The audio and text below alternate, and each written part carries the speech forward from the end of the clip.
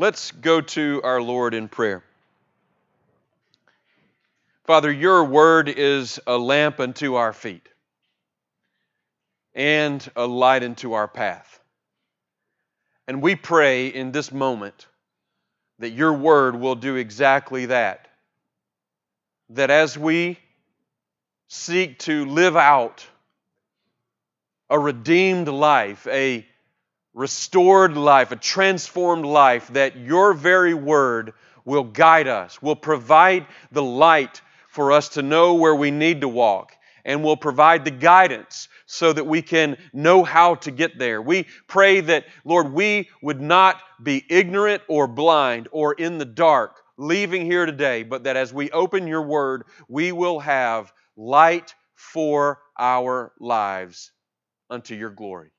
We pray that in the powerful name of Jesus Christ, the Lord. Amen. The words that Jesus declared help us understand the works that Jesus displayed. The words that Jesus declared help us understand the works that Jesus displayed. Without the declarations of Jesus, we cannot rightly understand the deeds of Jesus. Without the words of Jesus, we cannot rightly understand the works of Jesus. Without the identity of Jesus, we cannot understand the accomplishment of Jesus. I hope you can make that connection first and foremost this morning. Is that we know the greatness of the work of Christ because of the depth and the volume of the words of Christ when He lived here on this earth. And so we've been studying the Gospel of John for months. I don't know how many, but many. And we've been answering this question, who is Jesus? Who is Jesus? And from chapter 1 through chapter 5, we've come to understand that Jesus is the Word, the Lamb of God, the temple. He's the discerner. He is the teacher, the Savior. He's the bridegroom for the bride. And then in chapter 6, we began to see Jesus make these statements. And they're called the I am statements. Because He just clearly and boldly and definitively declares this is who He is. In chapter 6, verse 35, He first says, I am the bread of life. And whoever comes to me shall not hunger. And whoever believes in me shall never thirst. Let's pause for a moment and realize that because Jesus is the bread of life, then you and I can experience satisfaction and delight every day of our lives. He goes on to say in chapter 8, I am the light of the world. Whoever comes to me shall not hunger. Whoever comes to me shall not walk in darkness, but will have the light of life. And as I prayed the prayer of illumination, because Jesus is the light of the world, then we can have illumination and direction and clarity in the way that we live. And the fact is that people in the world, without the light of the world, they're confused, they're in the dark, and they really don't know up from down. And because we have Christ, we can have the light that we need. Again in chapter 8, the Jews are actually approaching Him and they're not just ridiculing Him, they're pressing at Him and they're accusing Him. And Jesus ultimately says, Abraham saw my day and he rejoiced in it. And they're like, what are you talking about, Abraham seeing your day? I mean, you're not even yet 50 years old. How would you know that? And He says, before Abraham was, I am. Now this is the thing. Because Jesus is the great I am, you and I can worship Him. We can not only look at Him as a great example and a great teacher and a great model of sacrifice, but we can look at Jesus and we can bow down to Him and we can say, hallelujah, glory to God, because He is God. He is the great I am. In chapter 10, He's teaching again. And listen to what he says. He says, I am the door of the sheep. All who came before me are thieves and robbers, but the sheep did not listen to them. I am the door. If anyone enters by me, he'll be saved, and he'll go in and out and find pasture. The thief comes only to steal and to kill and destroy. I came that they may have life and have it abundantly. I know this is basic Christianity 101. But church, we need to realize and rejoice in the fact that because Jesus is the door, we can enter into eternal life. Without Him being the door, we have no entrance. And without no entrance, the only kind of life that we would have is a living death. Praise His name. He goes on to teach us in chapter 11, or in chapter 10, he says, I'm the good shepherd. And now the good shepherd lays down his life for the sheep, he says. He who is a hired hand and not a shepherd, who doesn't own the sheep, sees the wolf coming and he leaves the sheep. He flees. The wolf snatches them up and scatters them. But he says, I am the good shepherd and I lay down my life for the sheep. And because He's a good shepherd, you and I can rest in His sacrifice for us. He has laid down His life. He has extended His arms. He has been nailed. He has been put with that crown of thorns. And He has been persecuted and murdered.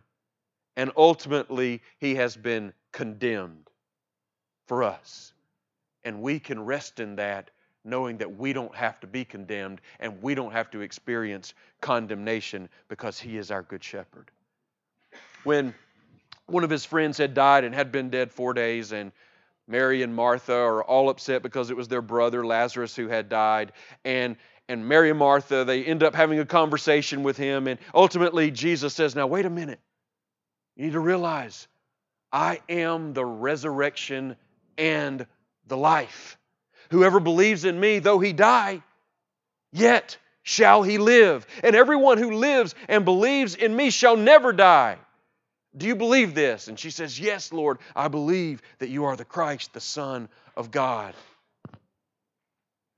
Church, because Jesus is the resurrection and the life, not only do we have physical resurrection, we have spiritual resurrection. And the life that we live now can be a resurrected life, a full life, an abundant life, a joyful life, a real life because of His accomplishment for us as the resurrection. And then in chapter 14, which we read just a few weeks ago, the disciples are in the upper room. Jesus is not only teaching them, He's just served them. He's gotten down on His hands and feet and washed their feet, and then they're troubled because of some of the words that He's saying, like He's going to be leaving them and He's going to depart, and they're anxious about what is about to happen as He's already foretold His persecution and His death, and they're scared. And He says, don't let your hearts be troubled. Believe in God. Believe also in me. In my Father's house are many rooms. If it were not so, I would have told you. I'm going to prepare a place for you. And if I go and prepare a place for you, I'll come again and I'll take you to myself. And that where I am, you can be also. And then Thomas says, when Jesus said, you know the way where I'm going. You know the way. And Thomas says, how can we know the way? And church, Jesus says, I am the way and the truth and the life. And no one comes to the Father except through me. And this is the beautiful thing about that statement. Because Jesus is the way, the truth, and the life, you and I can have direction toward God. We can have delight in God. We can have knowledge of God. And we can have a relationship with God through Jesus Christ. Apart from Him, we can't have any of that. And so when I say that for us to understand the work of Jesus, we must have the words of Jesus. All of His work on our behalf actually takes shape and has meaning by the beautiful truth that He teaches us. Let us not resist His teaching, but let us press into it so that we can appreciate all that Jesus is and all that He has done and He will do. Now with that, if you haven't already turned to John chapter 15, please do so. John chapter 15. Because today we're going to come to the final I am statement that Jesus makes in the Gospel of John. Now it may be last, but it is certainly not least. And we'll set the context as we read the passage here. It's Thursday night. The Passover meal has been celebrated by the disciples and Jesus in the upper room, and Jesus has in fact washed their feet. Jesus has in fact told them that someone is going to betray Him. Jesus has in fact dipped the morsel and had a little conversation in secret with Judas. Judas has in fact gotten up out of that room, walked out of it, and gone to the Jewish leaders in order to betray and hand Jesus over to them. That's just happened. 11 disciples remain. And last week we saw in chapter 14, verses 15 through 31, that Jesus is the ultimate helper who teaches us this principle of this love-fueled obedience through the power of the Holy Spirit that comes to reside in us. And basically what He says is, I'm going to leave so that the Spirit can come and be inside of you, and with the Spirit inside of you, the Father and Son will be there as well, and we will make our home with you. We will dwell inside of you. And so with that, Jesus then states these words, and this is our text for today. I am the true vine, and my Father is the vine dresser. Every branch in me that does not bear fruit, He takes away. And every branch that does bear fruit, He prunes, that it may bear more fruit. Already you are clean because of the word that I have spoken to you. Abide in me, and I in you. As the branch cannot bear fruit by itself unless it abides in the vine, neither can you unless you abide in me. I am the vine, you are branches. Whoever abides in me and I in him, he it is that bears much fruit. For apart from me, you can do nothing. If anyone does not abide in me, he's thrown away like a branch and withers, and the branches are gathered, thrown into the fire and burned. If you abide in me and my words abide in you, ask whatever you wish, and it will be done for you. By this my Father is glorified, that you bear much fruit, and so prove to be my disciples. As the Father has loved me, so have I loved you. Abide in my love. If you keep my commandments, you will abide in my love, just as I have kept my Father's commandments and abide in His love. These things I've spoken to you, that my joy may be in you, and that your joy may be full. So I really have one purpose for this message this morning, and I've had one prayer for all of us, every person who is here, and that is for us to have an increasing amount of joy in Jesus and an increasing amount of fruit bearing for Him. An increasing amount of joy in Him and an increasing amount of fruit bearing for Him. That's the goal. That's the plan. That's the prayer. And so, brothers and sisters, we just want to walk through this with really kind of three levels here of the message. The first one is just the picture, the vivid picture that Jesus paints. I believe that we will understand and appreciate the teaching if we can understand and appreciate the picture. And so let's kind of let our minds go back to a first century vineyard in ancient Israel.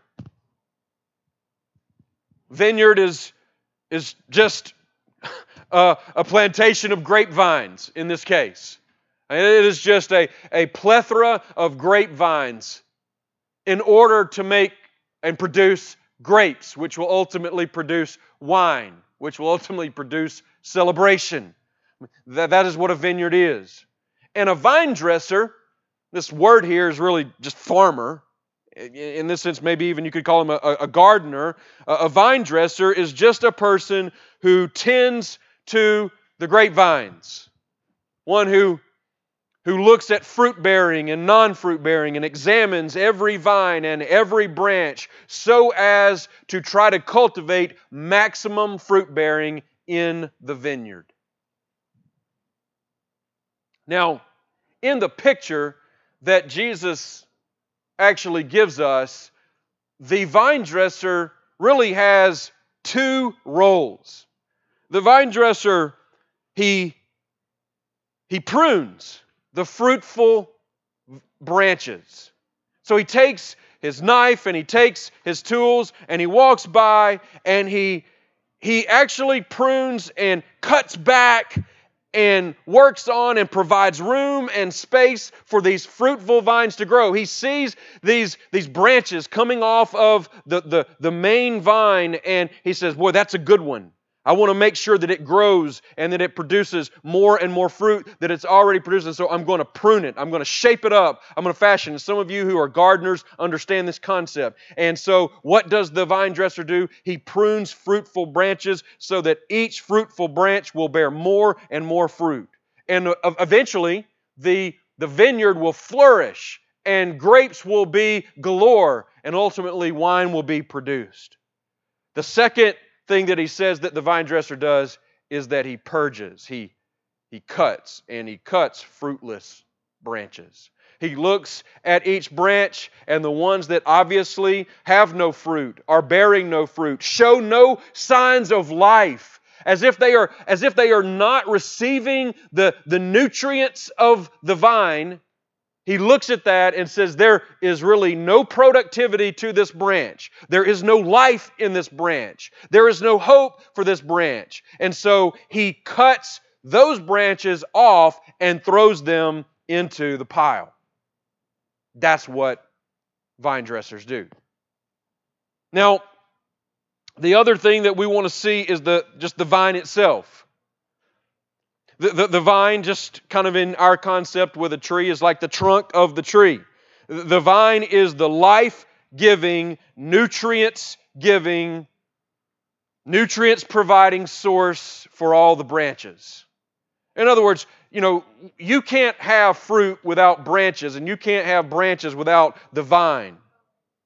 And so he's painting this picture of this one this one vine where all the branches come off of it and everything plays off of the vine itself. Okay, I'm going to belabor the point just for another minute. He clearly wants us to see in this vineyard that there are fruitful branches and there are unfruitful branches. There are fruitless branches. And he wants us to see the difference between the two, and he wants us to understand that the end game, the result of the two, are different in the vineyard. Okay, so that's just really the picture.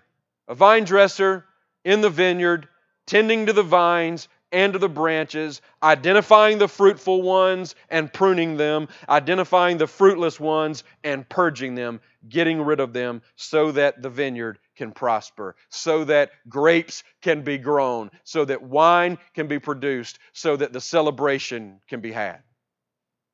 That's the picture. All right. Let's go now to the second part of the message. It's the principles, the spiritual principles that Jesus is teaching here. And church, what is interesting about this particular picture that Jesus paints is that often when he tells stories and uses parables, he's teaching one spiritual message, one main message. And he's doing that here. But oftentimes we don't want to press parallels so that we look at the story of, say, the parable of the two sons, the prodigal son that it's often called, and we we don't want to press too much and try to make a one-to-one correlation with everything that's going on into the story. Or the parable of the talents and make a one-to-one correlation with everything in the story so that every little part of the story has a spiritual connection and a spiritual parallel so that we understand the story that way. No, generally speaking, in parables, Jesus has a main thrust and we don't need to press every detail to equate to something in our spiritual lives. But in this passage, Jesus clearly makes parallels. He clearly makes a lot of them, and He wants us to see them. And I think that's very important. And so here's some of the spiritual principles and the connections, we could even say, in this passage. First of all, the vine dresser. Church, who is the ultimate vine dresser? The Father. Yes, the Father. Is that what you're going to say, Nathan? The Father, yes. God the Father is the vine dresser. He is the one who tends to the spiritual garden, the spiritual vineyard. All right? Jesus then identifies who the vine is, the true vine. And who is that? Who is it? Yes, it's Himself. Now, what is interesting, if you look down at verse 1, He doesn't just say that He is the vine. What does He say He is? The true vine. And brothers and sisters, I know you study the Bible and you love the Bible. When you look at that statement, you have to ask the question, why does He say true vine instead of just the vine? I mean, doesn't the picture and doesn't the metaphor hold up by simply saying, I'm the vine? So when we ask the question, why does He say that He's the true vine? He must be implying that there are what? False vines. False vines. And then so we have to ask the question, well, who would be the false vine? What kind of false vines are out there? And this is what I want to ask you to do. Hold your place in John chapter 15. But would you turn back to Isaiah? Isaiah chapter 5. The Old Testament is full of the illustration of vines and branches and vineyards. And generally speaking, vines, branches, vineyards, grapes all have to do with peace and prosperity and God's blessing upon God's people. But when the vineyard is not fruitful, there's also this concept of judgment and failure. So in Isaiah chapter 5, Isaiah writing the revelation of the Lord from heaven, he says, let me sing for my beloved my love song concerning His vineyard. My beloved had a vineyard on a very fertile hill. He dug it and cleared it of stones and planted it with choice vines. He built a watchtower in the midst of it and hewed out a wine vat in it, and He looked for it to yield grapes. Can you imagine this, brothers and sisters? Someone who says, I'm going to plant a vineyard, I'm going to build a vat, we're going to have grapes, we're going to make wine, we're going to celebrate. It's going to be a great and glorious venture. But, look at the end of verse 2. It yielded not good grapes, but wild grapes. And now, O inhabitants of Jerusalem and men of Judah, judge between me and my vineyard. What more was there to do for my vineyard that I have not done in it? When I looked for it to yield grapes, why did it yield wild grapes? That is, useless grapes. And now I will tell you what I will do to my vineyard. I will remove its hedge, and it shall be devoured. I will break down its wall, and it shall be trampled down. I will make it a waste. It shall not be pruned or hoed, and briars and thorns shall grow up. I will also command the clouds that they rain no rain on it. For the vineyard of the Lord of hosts is the house of Israel, and the men of Judah are His pleasant planting. And He looked for justice, but behold, bloodshed. He looked for righteousness, but behold, an outcry. This is the testimony of the failure of Israel but to be the proper vineyard and to be the proper vine, to be the proper fruit-bearing vineyard that they were supposed to be. They were failures. Turn to Psalm chapter 80. Psalm 80.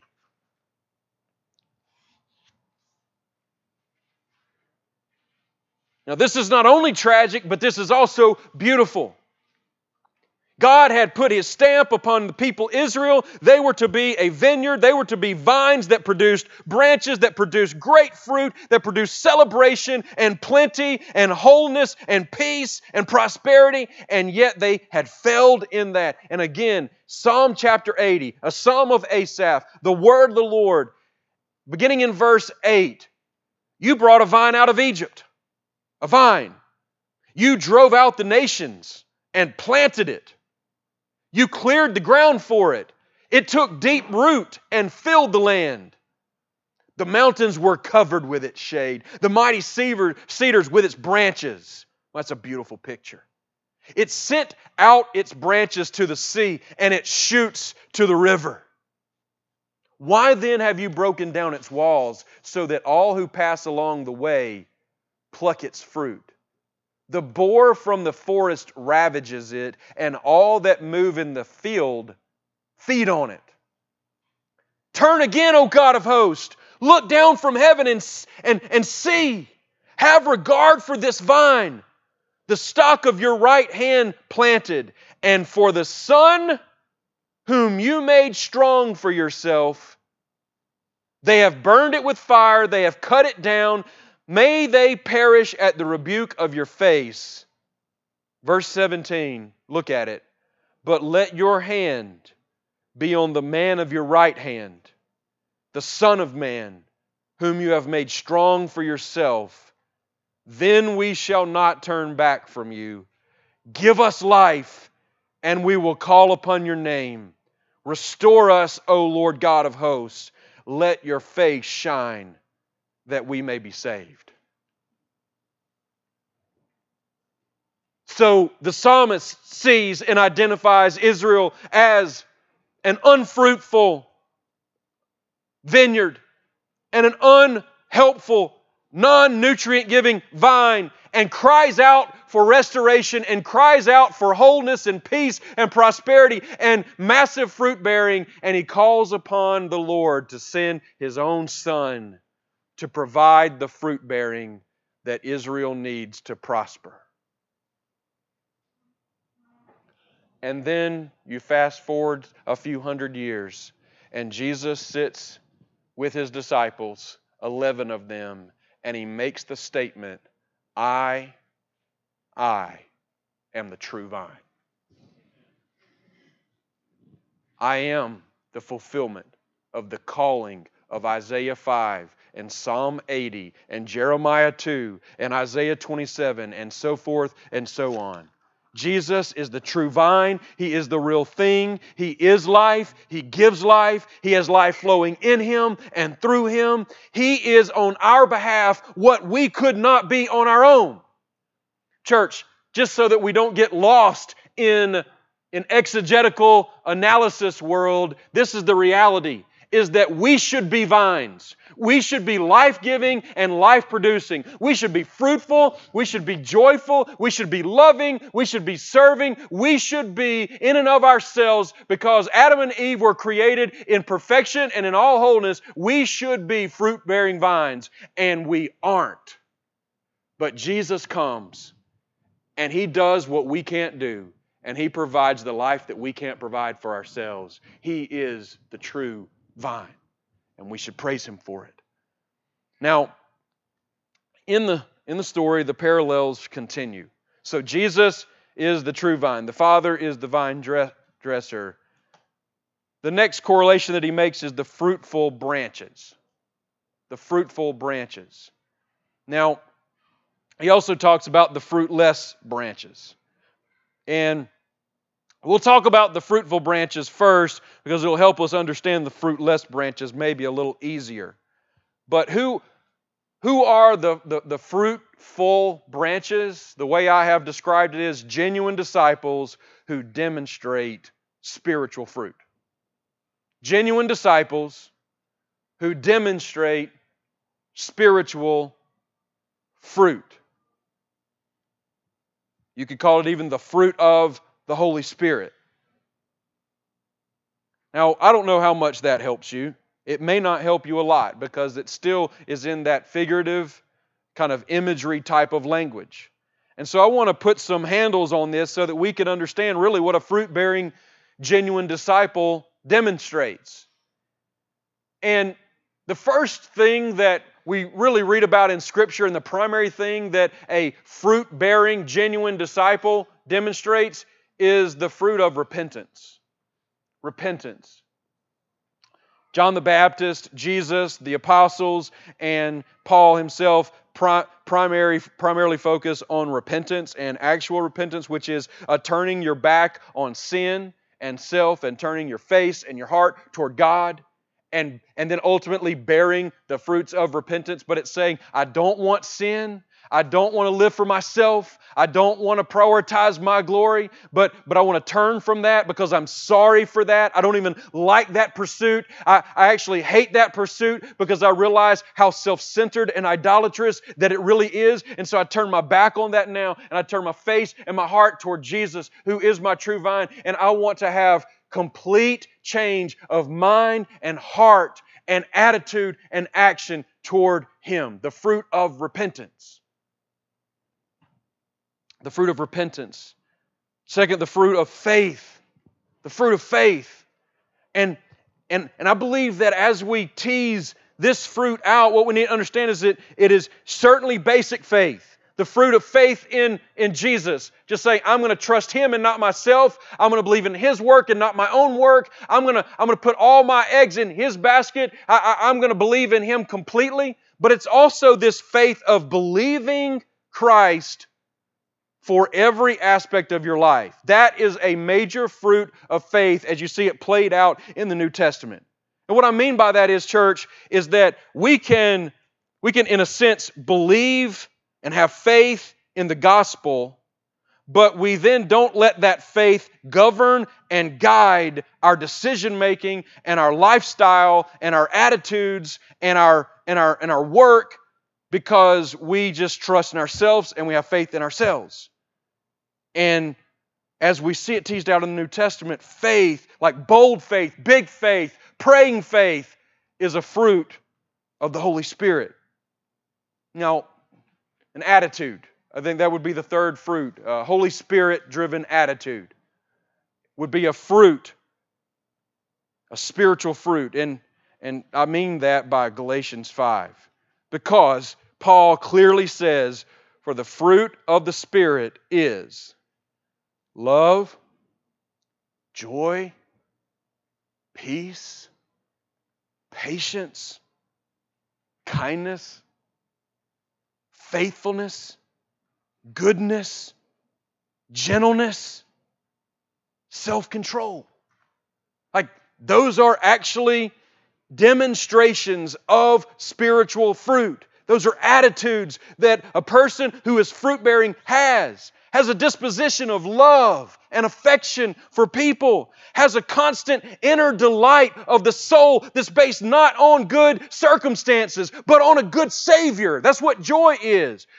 Peace. It is the heart's calm after Calvary's storm. It's knowing and believing that God is wise and good and big and governs over your life so that you don't worry and fret and have a fullness of anxiety, because you demonstrate an attitude of peace because of what He's done for you at the cross. And we could go through the other 6 as well. But what we're saying is that the fruit of the Holy Spirit is demonstrated in an attitude that the Holy Spirit gives. Love, joy, peace, patience, kindness, goodness, faithfulness, gentleness, self-control.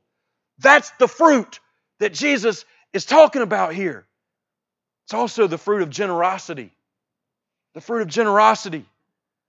Paul talks about how the Macedonian church, the Philippian church, had borne the fruit that was so good in his life because they gave and they gave, not only to him, but also to the church down in Jerusalem when they were in need. And he says, your fruits have been so good in my life and in the lives of the saints in Jerusalem. If you are a fruit-bearing branch, you are a generous branch. You are a Holy Spirit attitude branch. You are an actually repenting branch. You are a full of faith, believing in God branch. And you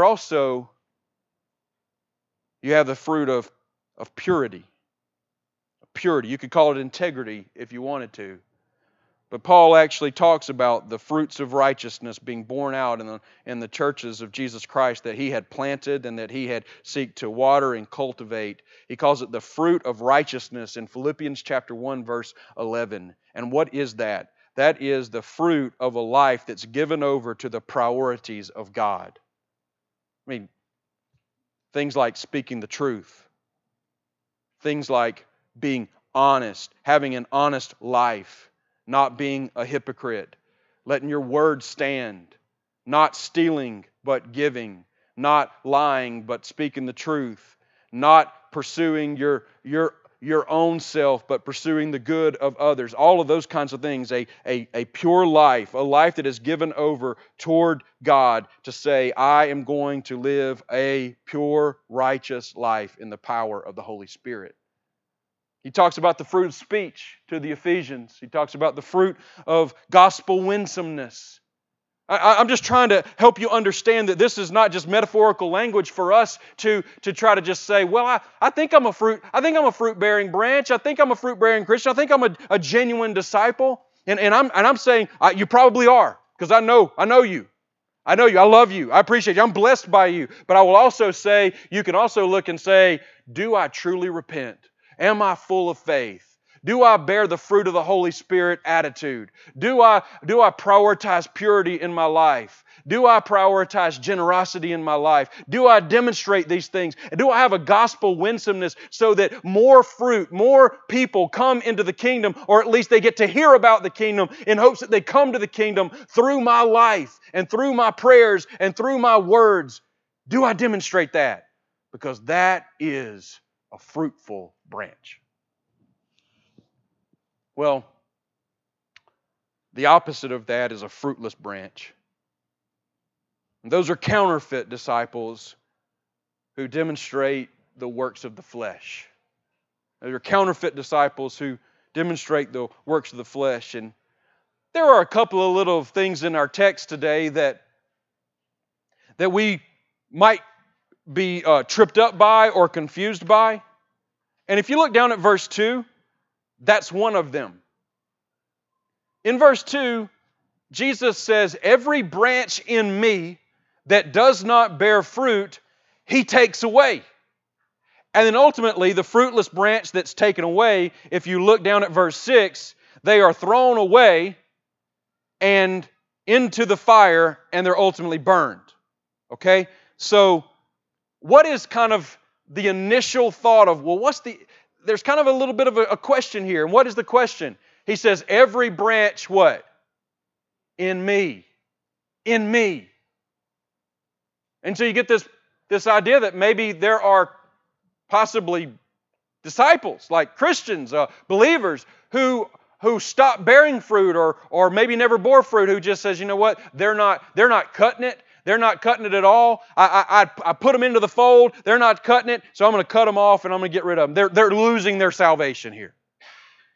But that's why context is so important when we're trying to understand Scripture. Context is absolutely critical, because there is somebody who has just left them and who is no longer in their presence. Who is that? Judas. Judas. Now, if somebody would have asked one of the disciples or anybody else who kind of followed around Jesus, they said, well, how many really close followers does he have? How many disciples does this rabbi have? They would have said 12. And they would have named them off, and Judas Iscariot would have been one of them. And he had outward demonstrations of being an actual disciple. He probably healed some people who were sick or slayed some demons out of people, because he had gone out in twos just like all the other 11 had when Jesus had charged them and commissioned them to go and preach the gospel in the various towns. He had demonstrated works. He had followed Jesus for 3 years. I mean, he was attached to the vine. But Jesus calls him the son of perdition. And he says that it would have been better for him if he had never been born. Why? Because he is somebody who was attached to the vine but never received the nutrients of the vine and the life-giving love of the vine. He never received it. He never absorbed it. He never appreciated it. He hung on and he was there, but he did not receive it. And this is Jesus' point, is that you can attach yourself to Jesus. You can be a part of the people of Jesus. You can make the claims of faith in Jesus. But if you do not bear fruit, then you are demonstrating one reality. You don't attach yourself and abide in the life-giving nature of the true vine, Jesus Christ. So Jesus is not saying you can lose your salvation. Jesus is saying that if you are a fruit-bearing branch, then you're somebody who has received the nutrients of the vine. And if you haven't and you bear no fruit, then there's not something wrong with the vine, there's something wrong with you. You will not receive the love and the grace and the mercy and the power of the vine itself, namely Jesus. Okay, now, church, let's think right here. Let's think. What is a fruitless branch? What are the demonstrations of a fruitless branch? If the fruitful branch bears the fruit of repentance, what does a fruitless branch bear? If he or she attaches himself to the church and to the people of Jesus, like claims to say, "Oh yes, I'm part of the vine." If he doesn't demonstrate repentance, what does he demonstrate? What? Sure, an evil spirit, absolutely. But with that being the reality, you're probably not going to see, like Judas Iscariot. People weren't walking around and saying, "Oh man, that guy is just brutal." For 3 years they were like, "Oh, that dude is so evil." That's not what it was it? He was evil. He was the son of perdition, like you say. But he demonstrated not repentance, what the Bible calls godly sorrow. 2 Corinthians 7 actually compares the difference between godly sorrow and worldly sorrow. And that's the kind of sorrow that fake believers experience. Hey, think about Judas himself. Once he realized what he had done, church, once he realized the gravity of his betrayal, what were Judas' actions after that? He took that money, those 30 pieces of silver, and what did he do with it? Did he go buy a new house or a new donkey? No, what did he do? He threw it back into the temple, and then he went and committed suicide. And he said, "Wow, that was repentance." No, that wasn't repentance.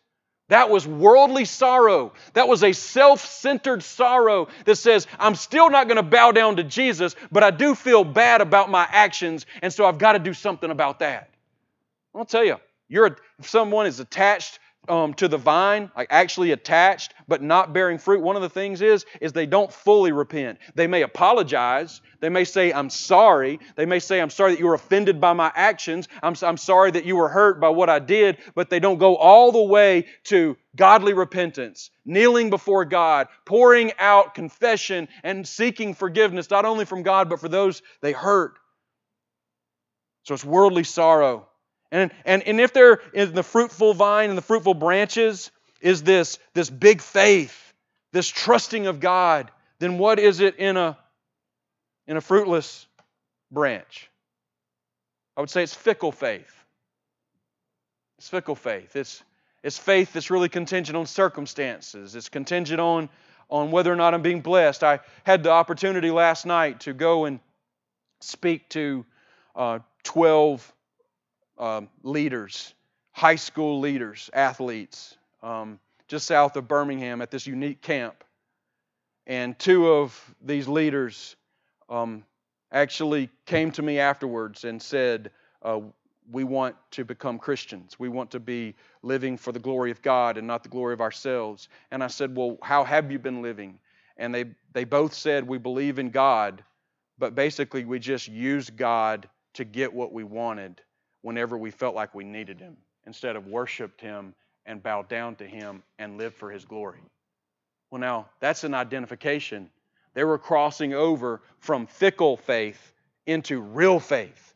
Fickle faith is a faith that doesn't abide in the vine, but only tries to reach up to the vine when they feel like they need Him. What other kind of demonstrations do we have of fruitlessness? Well, instead of the fruit of the Holy Spirit, is fleshly attitude. In Galatians 5, listen to this. The works of the flesh are evident. Sexual immorality, impurity, sensuality, idolatry, sorcery, enmity, strife, jealousy, fits of anger, rivalries, dissensions, divisions, envy, drunkenness, orgies, and things like these. I warn you, as I warned you before, that those who do such things will not inherit the kingdom of God. Fruitless branches, even though they profess belonging to Christ, and they attach themselves with the people of Christ, inside their lives and in ways that they can demonstrate without being seen as much, they will have envy and jealousy and strife and anger and fits of rage and sexual immorality that are all part and parcel to who they are depending on the circumstances in which they find themselves. That's a fruitless branch. That's a branch that says, I belong to Christ, but instead of belonging to Christ, they actually are just loosely attached to Him because they bear no fruit that Christ provides. We see greed and lust and selfishness are all demonstrations of fruitless works of the flesh from counterfeit disciples. Let's look at two more aspects of this picture. Here, we've seen the vine dresser, we've seen the true vine, we've seen the fruitful branches, we've seen the fruitless branches. What else do we see? We see pruning. We see pruning. What is the pruning here? It is the Father's wise, loving, often painful work in a genuine disciple's heart and life that makes him more fruitful and more joyful. It is the Father's wise, loving, often painful work in a genuine disciple's heart and life that will make him a more fruitful and a more joyful person. That's what pruning is. It's sanctification. God takes out His knife and He prunes us. He cuts sin out of our lives. He cuts useless and wasteful actions and habits out of our lives so that we can bear more spiritual fruit. You say, but what does pruning look like? How does that happen, and what kind of things does pruning be? Well, there are a myriad of things, but if we think about it, church, God will use sickness in this way, hardship, suffering for your testimony of Christ, conflict in your marriage, failure in your profession. He'll use a variety of means in order to get at the pruning process. He'll use grief and disappointment and all kinds of means that say, I am going to prune you so that I can make you better and more fruitful and more joyful in me.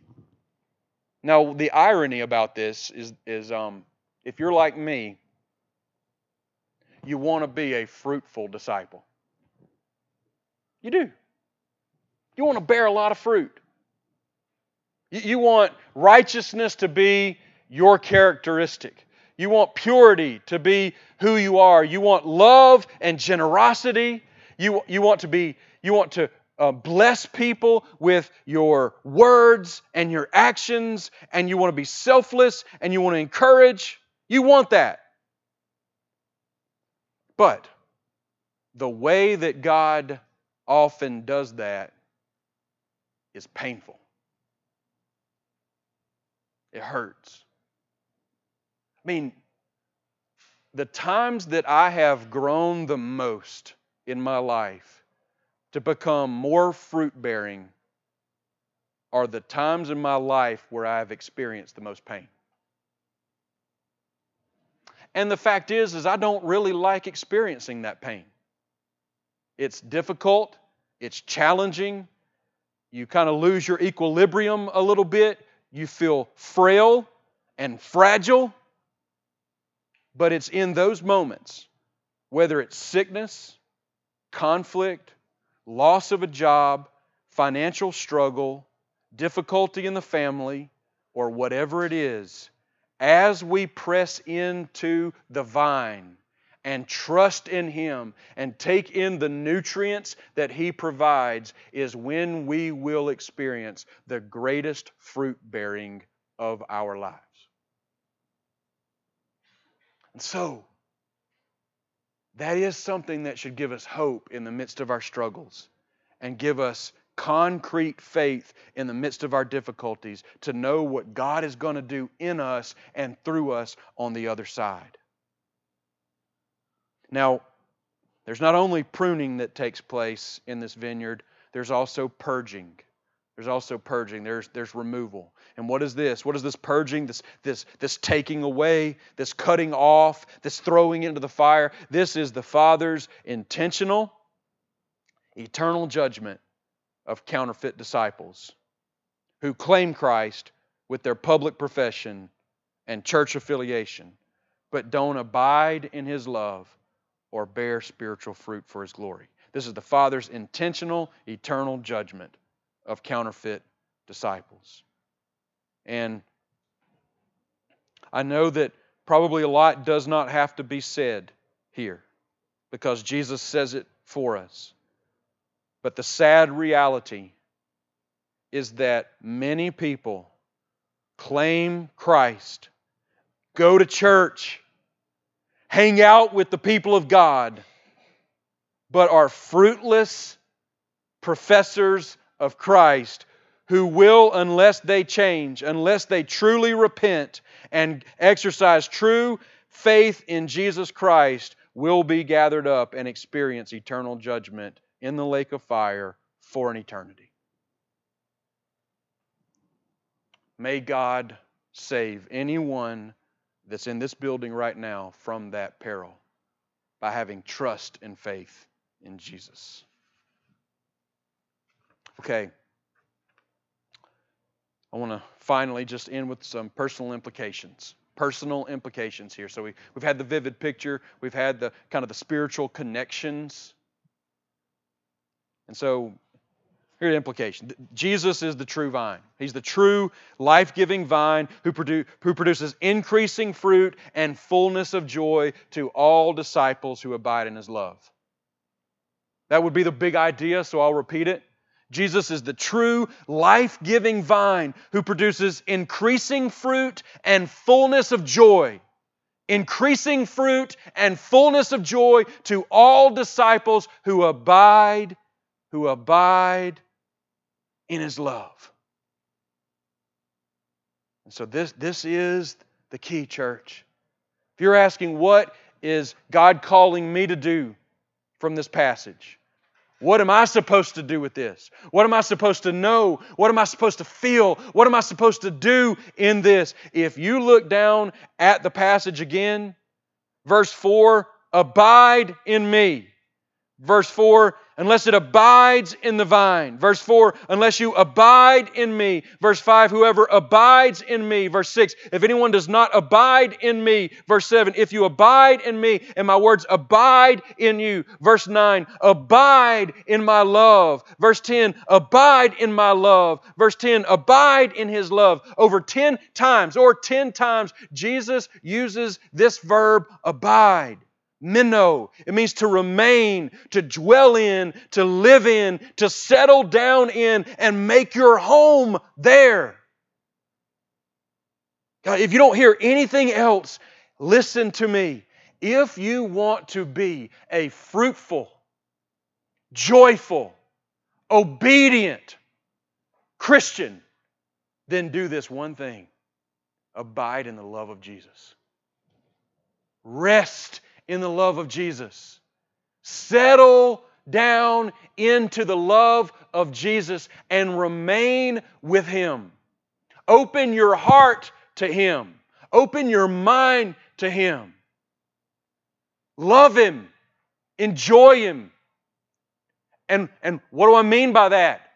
I mean, read His Word. Meditate on His Word. Memorize His Word. Enjoy His Word. Sit under the preaching of His Word.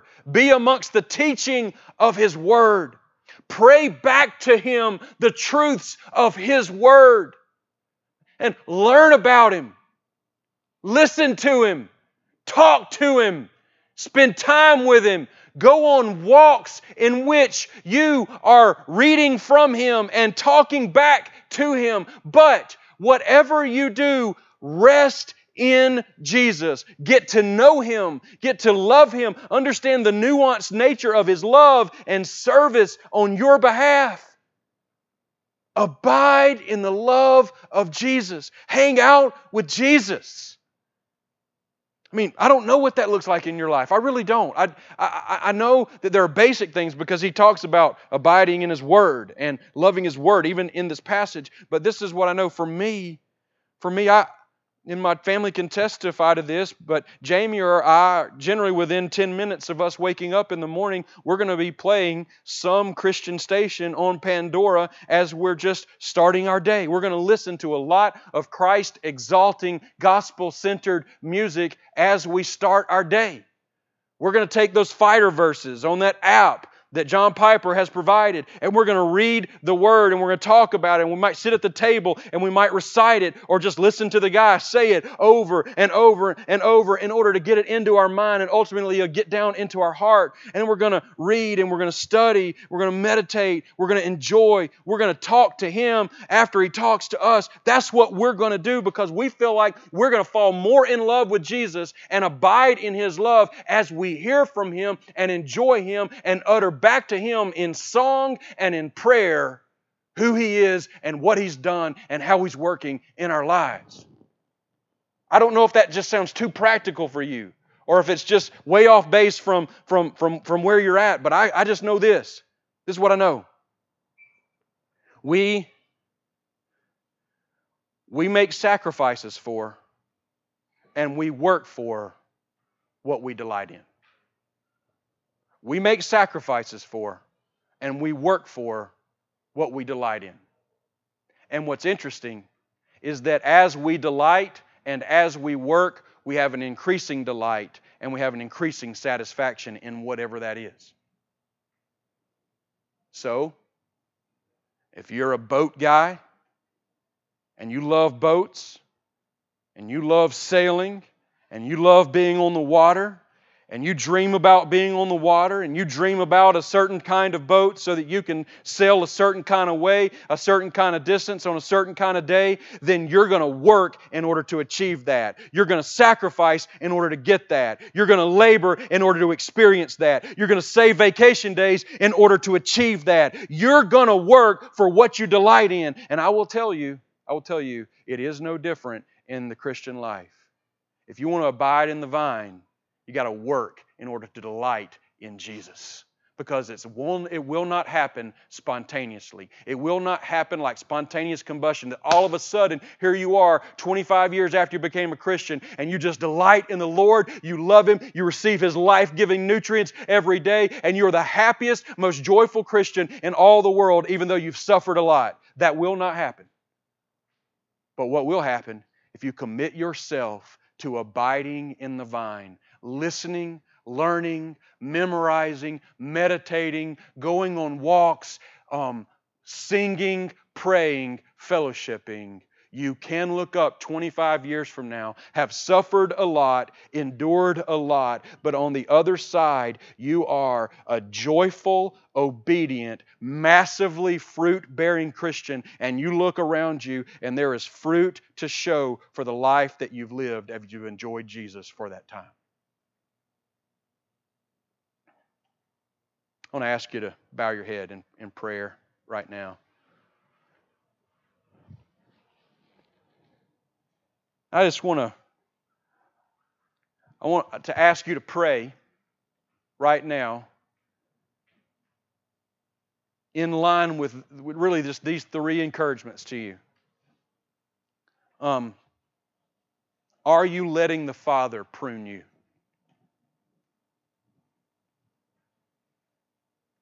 I'm serious here.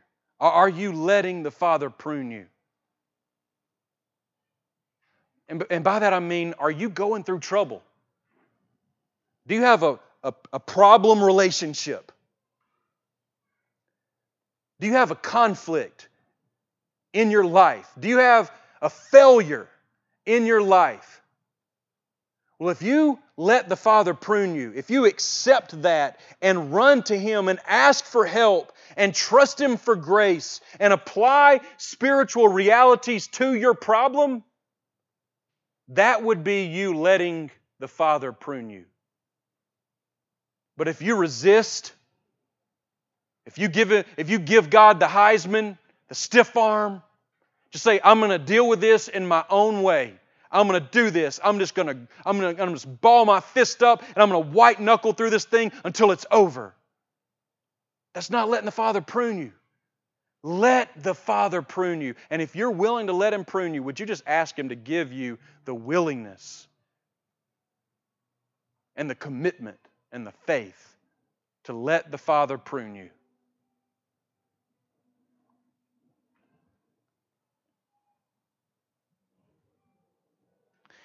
Second, I want you to make some kind of commitment to abide in the vine more consistently, more joyfully. And we talk a lot about reading and meditating and memorizing and enjoying and talking back to God, His Word. I just want to ask you right now, just straight up, how much are you really enjoying fellowship with Jesus? How much time are you really investing in abiding in Jesus? What kind of sacrifices are you truly making? What kind of work are you truly doing in order to spend time resting in Jesus? Learning from Jesus. Seeing Jesus on the pages of Scripture and getting excited about who the Savior is and what He's done and who He is and how He works, not only on the pages of Scripture but in your life. Like, how thrilled are you getting on a regular basis about Jesus? Man, I want to call you. You are wasting your time if you're not abiding in Jesus. And I want to ask you, would you pray? Would you plead with the Lord to give you both the desire and the resolve to abide in Jesus?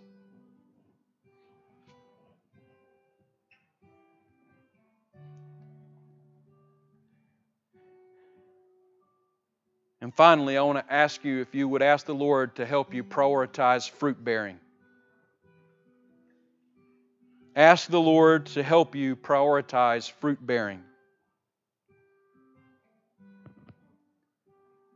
Because you see, the way this thing works is abiding in Christ leads to obedience to Christ and bearing fruit for Christ.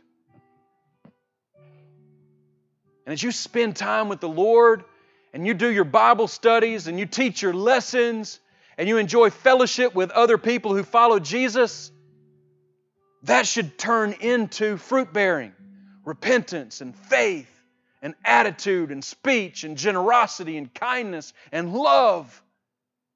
And I just want to ask you, would you just ask the Lord to help you prioritize the bearing of spiritual fruit in your life so that this church can be a vineyard full of fruit where we can celebrate the goodness and the grace and the glory of our vine dresser and the true vine to whom we're connected.